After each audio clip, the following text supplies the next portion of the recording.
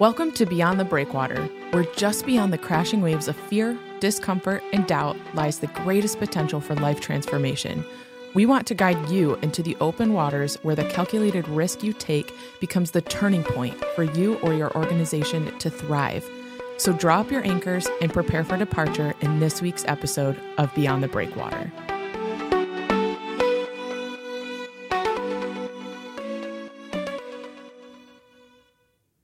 Okay, we're back with another episode of Beyond the Breakwater. I'm Lindsay, and with me today, and always and every time, is Ed.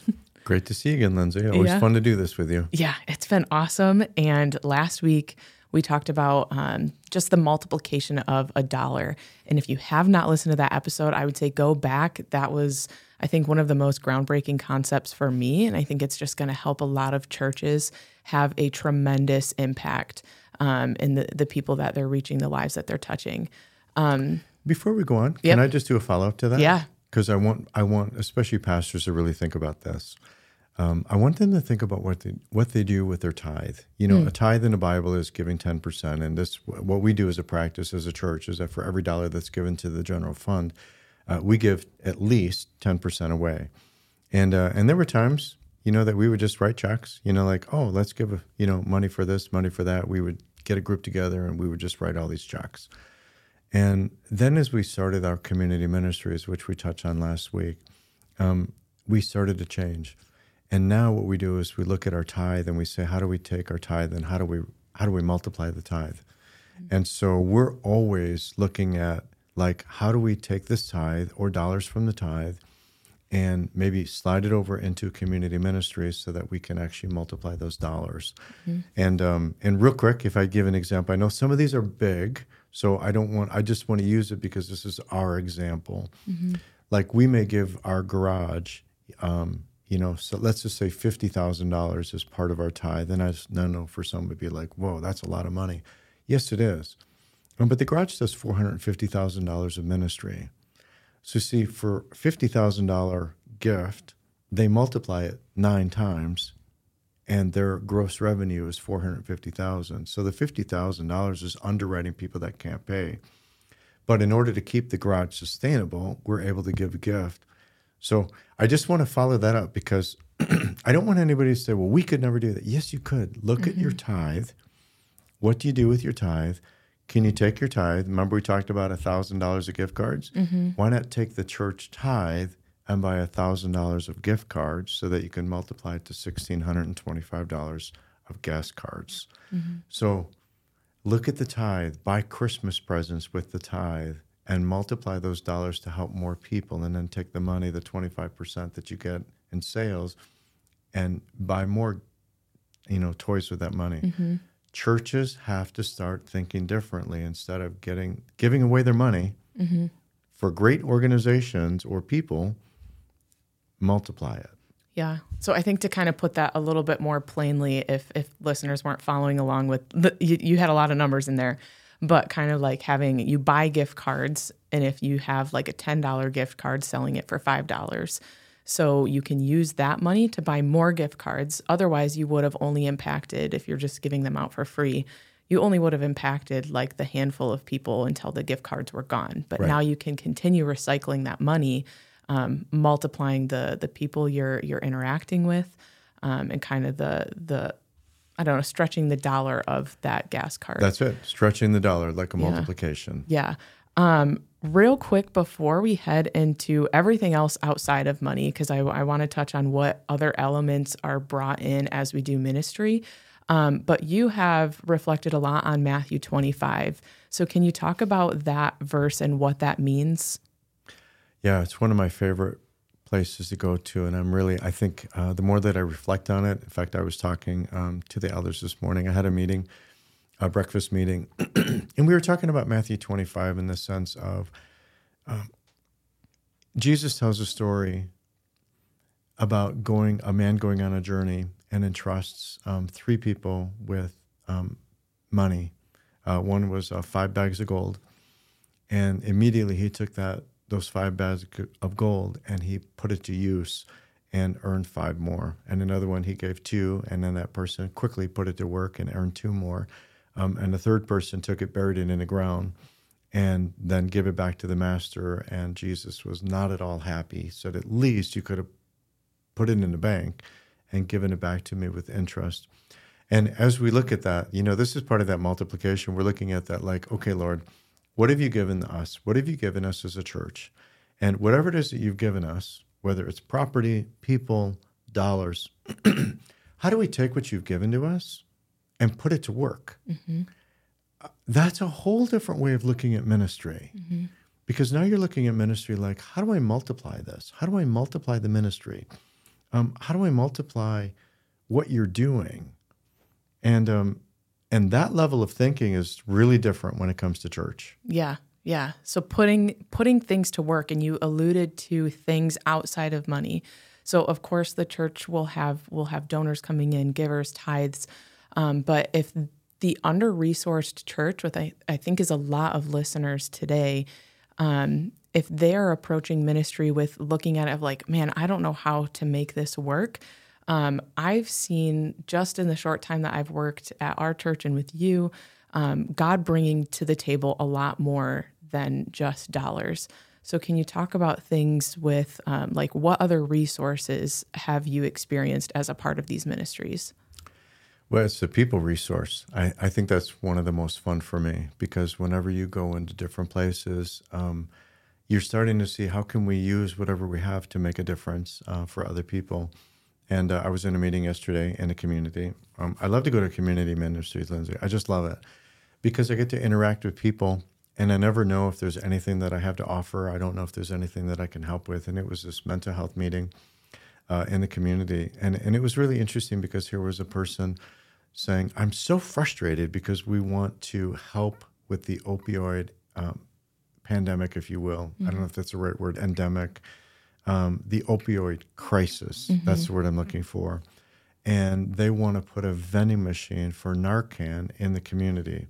And they were just saying, nobody will have it. Nobody wants to have it. We've reached out to all these people and nobody will have this vending machine. And I happened to be sitting right next to her, and I just raised my hand and I said, well, why don't you put it at our place? Can you explain what Narcan is? Yeah, okay. So what Narcan is, I'm not in the medical field. But if somebody overdoses, Narcan is a drug that if administered quickly, can actually stop the effect of the overdose and save a person's life. So a vending machine for this life-saving thing if overdose were to occur. Correct. Okay. So let's just say you had friends and you knew that they were using mm-hmm. drugs, and you said, I think I would like to, for the sake of my friends, have one of those on me. At all times, so that if ever I happen to encounter somebody who's overdosed, I can do something about it instead of just watching them die. Mm-hmm. So you could go to the vending machine. It's free. And you could get a Narcan, uh-huh. And you could have that Narcan with you. Now you've got it with you at all times, so that if you happen to know somebody or you've got some friends and you go to a party and something happens, you're like, I can do something about it because you've gotten one of those. And if you used it, you can go back and get another one for free. Interesting. Okay. But you see, those are like contacts that the church can. Why can't the church help with this? Yeah. Put the vending machine at the church. All they need was an outlet. Uh-huh. So what's so hard about putting a vending machine outside the church to say to the community, we really care about you? Yeah. So people, connections, you've been going to community meetings a lot. So I think I've heard you say, like, pastors start with getting outside your office. What other connections can you draw on? Like, what are the importance of the people aspect in the ministries? I think we have a place, a church, that people can use. And so I'm always offering, like if they want to have a gathering, they want to have a meeting, they want to have something, but use our place. Mm-hmm. It's amazing how many times we get to interact. One of the reasons, if I could speak into pastors' lives, we've talked about these community ministries. What they don't understand is how many doors it opens up. Mm-hmm. Let's take food. Okay, so I think I told you I knew nothing about food. I mean, zero about nutrition. I know that's crazy. I'm 59 years old, didn't know the first thing about nutrition, and we started a grocery store. So what did I do? I went to grocery stores, and I started talking to people, and I started talking to owners, and I started to say, we're thinking about opening up a grocery store to help people in our community. And what can you tell me about running a grocery store? I started looking things up on what can I learn about nutrition. And then you find some meetings that are going around our town. Hunger Connections. There's a meeting in our town about eradicating hunger. So then I would say, can I go? Hey, can I be a part of that meeting? And so I'd go and be a part of that meeting and say, oh, now I'm interacting with all of these people that are in food. And so you get to know all these people. And how can the church, because this is a funny thing, I'm usually the only church in all of these meetings. There are always agencies and groups and grocery people and people, but I'm there. And what do I have to offer? What does the church have to offer? But now I'm connecting with all these people. In our grocery store, we wanted to have bread. So we started to pay attention to all the brands of bread.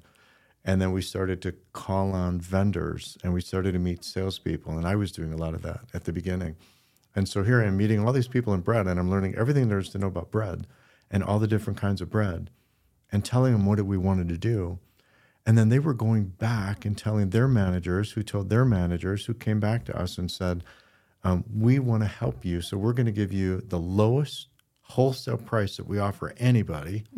We want to give to you so that you can help the people that are coming to the grocery store.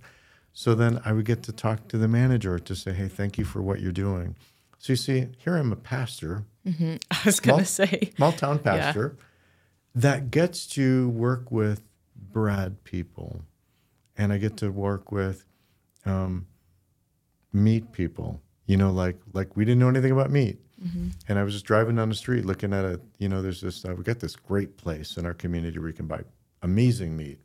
So I was driving by one town, here's a semi right in front of it, So I'm like, oh, I wonder if that's their supplier. So sure enough, Googled it, got a hold of the supplier, asked them all about it. So started to build a relationship with these people down in Detroit and found out that that's where they are. And I learned all about how they work, and they love what we're doing. I get to pitch what we're doing. So now I'm developing a relationship with people that are in meat. And then, of course, here's a cool thing. He told his boss, who told his boss, who told his workers. And pretty soon you've got all these people that are down at the meat factory hearing all about what this little church is doing in a little grocery store. See, if only I could talk to pastors about how when you do a ministry, and it doesn't matter what it is. Here's another example, shoes. Remember we talked about Sneakerpalooza, that you ask people to buy shoes. Then we made the mistake of giving them away. I know we've talked about that. We should have sold them for at least $5. But what we did is we got people who were passionate about doing this, went to every shoe retailer all around town. Do you know how many contacts one idea had? So think about going to all of these stores, every shoe store, every big department store, talking to the manager, telling them what we're doing, and inevitably every one of them reduced the shoes down to a little bit above their cost. But they had to go tell their bosses to get special pricing for this church doing this crazy little activity in the town. And one idea led to how many contacts around town. So the beauty is here's a pastor. Normally, I don't know how it is for any other field, but I know when people go, what do you do? I kind of choke because I know if I say I'm a pastor, everybody takes a step away from me. Physically, they're like, get away. I don't want to talk to you. But when they're like, what do you do? I say, well, I'm a pastor, but I want to tell you something about what I get to do. They're like, what do you mean? We do this thing with shoes. They're like, what? What do you mean? What's the church doing with shoes? Well, our goal is to get shoes to kids, but we want to do it in a dignified way. What are you talking about? So here I am. I can talk to anybody, and I can pitch this incredible thing that we get to do for people and with people in a dignified way. And you know what almost every time people say? I want to be part of that. So that's cool. Gives us as pastors something that's of interest to so many. Take your pick of any one of these community things that you're doing. So, okay, so you're a pastor, and when I think of a typical job description of a pastor, I'm like, what? You're running to Detroit to pick up food. You're running a grocery store. You're learning about all of the things of how to run these ministries. Like, how do you have time to do all of that? Like, are you the person going and running the grocery store? Are you the person going to pick something up? Yeah, that's a good question. Sometimes the answer is yes. Okay. So along the way, I didn't know anything about food. So it's really hard for me to say to somebody, run with a food ministry if I don't even know what it is. So I was always like the first one that I want to learn and then very quickly bring people around me. So am I running the grocery store? Absolutely not. Because I want to multiply my time. There's another multiplication that we talked about last week. Because I want to multiply my time, who's a great person who has a passion for this, that I can teach everything that I know, and then set them loose, and then they start learning way more than I could ever learn because they've got more time to learn it while they're running the food center. And then they raised up more supervisors underneath them. So now we're running different church, different supervisors, all running this little grocery store called the Bridge Food Center. And you have this multiplication of talent that's all coming in, all these people passionate who keep telling more people, And then pretty soon you have a whole community that's bringing food to a little grocery store for a bonus section.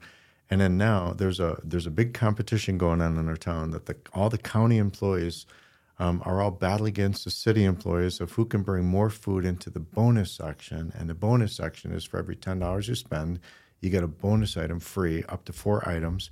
We go through 200 to 300 items every single week that we're open, or every day we're open, 200 to 300 bonus items. So now you got, are you following this? Yeah, I'm like, what else can we multiply? County, you got corporations, you got businesses, you got doctor's office. Everybody's doing these competitions of who can bring more food and have the greatest impact on the people that need food in a way that maintains the dignity of a person. So I'm one person who had a dream, worked with one person, and the two of us started. And then now, look how many people are part of this.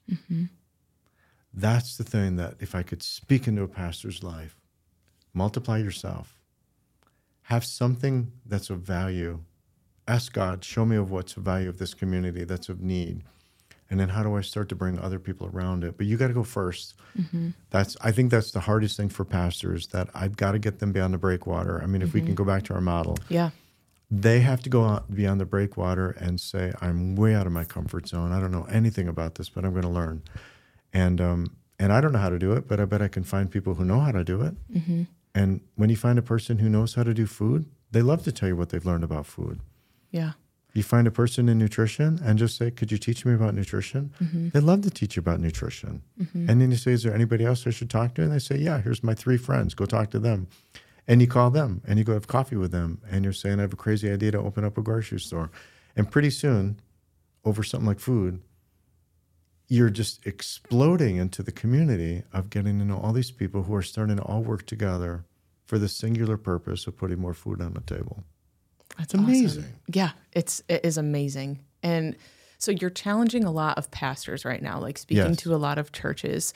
So I think some listeners might be asking, like, okay, where does Jesus come into this? Where does the gospel, like, what is the point of any of this if they never hear the gospel? Yes, thank you for that great question. Let's go back to when Jesus was asked, what's the greatest 2 commandments? And he said so simply, love the Lord your God with all your heart, soul, mind, and strength. And the second is love your neighbor as yourself. The church, out of their love for Christ, goes and loves people. When people walk into the grocery store, they have a barrier. They're hungry. If they walk in the door and you're like, I want to tell you about Jesus, they oftentimes can't hear it because they're hungry. So how do we love people? You serve them, you love them, you get them the food that they need at a price they can afford. And then as you satisfy the hunger part of it, then they're like, who are you? Remember, I know we've talked about these 2 questions. They always want to know who are you and why are you doing this? That's when you get to actually speak your faith. I'm doing this because God loves me and we're just instructed to love. And we are going to love. And we are going to love in a way that you really need. And so it's like the perfect model for the church. Out of your love for Christ, find ways to love people in your community in a way that meets a need. And as you meet the needs, they can actually listen and they can hear what you have to say about Jesus. Yeah. But if you just go into a church, if the church just goes into the community like, hey, I want to tell you about Jesus, and they're hungry, let's look at all the times with Jesus. They came to him and he healed them. Mm-hmm. Now they could listen. He would feed them. He would teach them and feed them so often. He would combine the two because he knew when you're hungry, you can't listen anymore. Mm-hmm. Yeah. I was reading just a few days ago, like Jesus was in a crowd of, it was like the crowd of 4,000, and there were people that were being brought to him for him to heal and for him to feed and for him to make the crippled walk and the blind see. And at the end of it all, it was like he had healed, he had, done all those things. And it was like, and God was glorified because of it. Yes. And so I just like, after that, had that feeling of like, oh my gosh, like we have such a great privilege to have all of these intersections in the community between a healthcare clinic and a grocery store and an auto garage to meet people's needs and love them without the expectation of, okay, now come to my church. But we can just love them because we love God and we love people like we love ourselves. And so it's just what a beautiful model that we can have that. And I just want more churches to be able to step into that and be like, oh my goodness, like Jesus doing that with the 4,000 and God being glorified. Shouldn't we replicate that here? Yes. And think about in those stories, there's two different stories with Jesus feeding people, but he started with 5 loaves and 2 fish and fed thousands. The multiplication. There's the multiplication. And everybody walked away experiencing a miracle. And those thousands of people probably went and told thousands of people. Mm-hmm. And I want to point out in that story too, like God was the multiplier in that. Yes. Like we are just charged with putting our money to work. Yeah. And God will multiply that.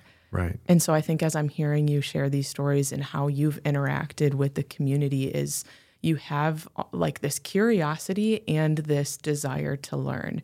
And so that prompts you to enter the community in a way that I think most people might just like breeze through. Like if they're going to the grocery store, they're just going in to get it and then leave. Right. And if God is introducing you to people, if he wants you to see, hey, is that a supplier of meat? Well, let me dig into it. So I think if anything, like listeners should walk away from this challenged, be so curious about all of the places you're going, all of the people that you're meeting, wherever God has you. Like open your eyes and look for the things that are seemingly insignificant where someone else might just tap out and be like, all right, that whatever. But I think God speaks in both the big things, but he speaks in what is so insignificant seemingly. It's like he wasn't in the wind, he wasn't in the fire, he wasn't in the earthquake, but he was in the whisper. Right. It's kind of funny when you talk about, me going into those meetings. So remember the Narcan story about the vending machine? Well, the first time I went into that meeting, I walk in and here I'm a pastor walking into this community meeting. And of course, there's no churches. And I remember them saying, can we ask you a simple question? Sure. Why are you here? I said, I have no idea. I don't know. But I just wanted to come and find out. Yeah. And here, now we get to help in the saving of lives in the most simplest of ways that everybody else said no, and we said yes. And we get to help in the savings of lives of people who are struggling. My heart just breaks for people that are struggling with opioid addictions and all the addictions out there. The church should be leading. How do we help? Because Christ sets us free from those things. So sometimes you're going to walk in a meeting that you don't know anything about. That's going beyond the breakwater and being completely uncomfortable. Wow. And then watch how God can use the church in a powerful way to save lives. Yeah, I have the chills. What can listeners do before they go? I would look into your community and find out what's going on. Just start asking around, what kind of meetings are going on in the community. You can go to township meetings. city council meetings. Where's an interest you have? Find out. And I think the more curious we are, and again, it's getting pastors out of their church. So if I'm talking to pastors, get out of the church, start going into the community, and start getting to know people in the community, start asking questions, and see where that goes, and watch how the doors just keep opening up. One door leads to another door, leads to another door, and pretty soon you're like, God, I think I know why I'm here. It didn't make sense, but now it makes sense because you're using the church to serve the community. That's awesome. Okay, stay curious, everyone. We'll see you next week. Thanks for tuning in to this week's episode of Beyond the Breakwater, a podcast of Elevate Community Ministries. Don't let the conversation stop here. You can email us at hello@beyondthebreakwater.org. We would love to chat with you, answer questions, plan a visit, and help you take your next step. We'll see you next week.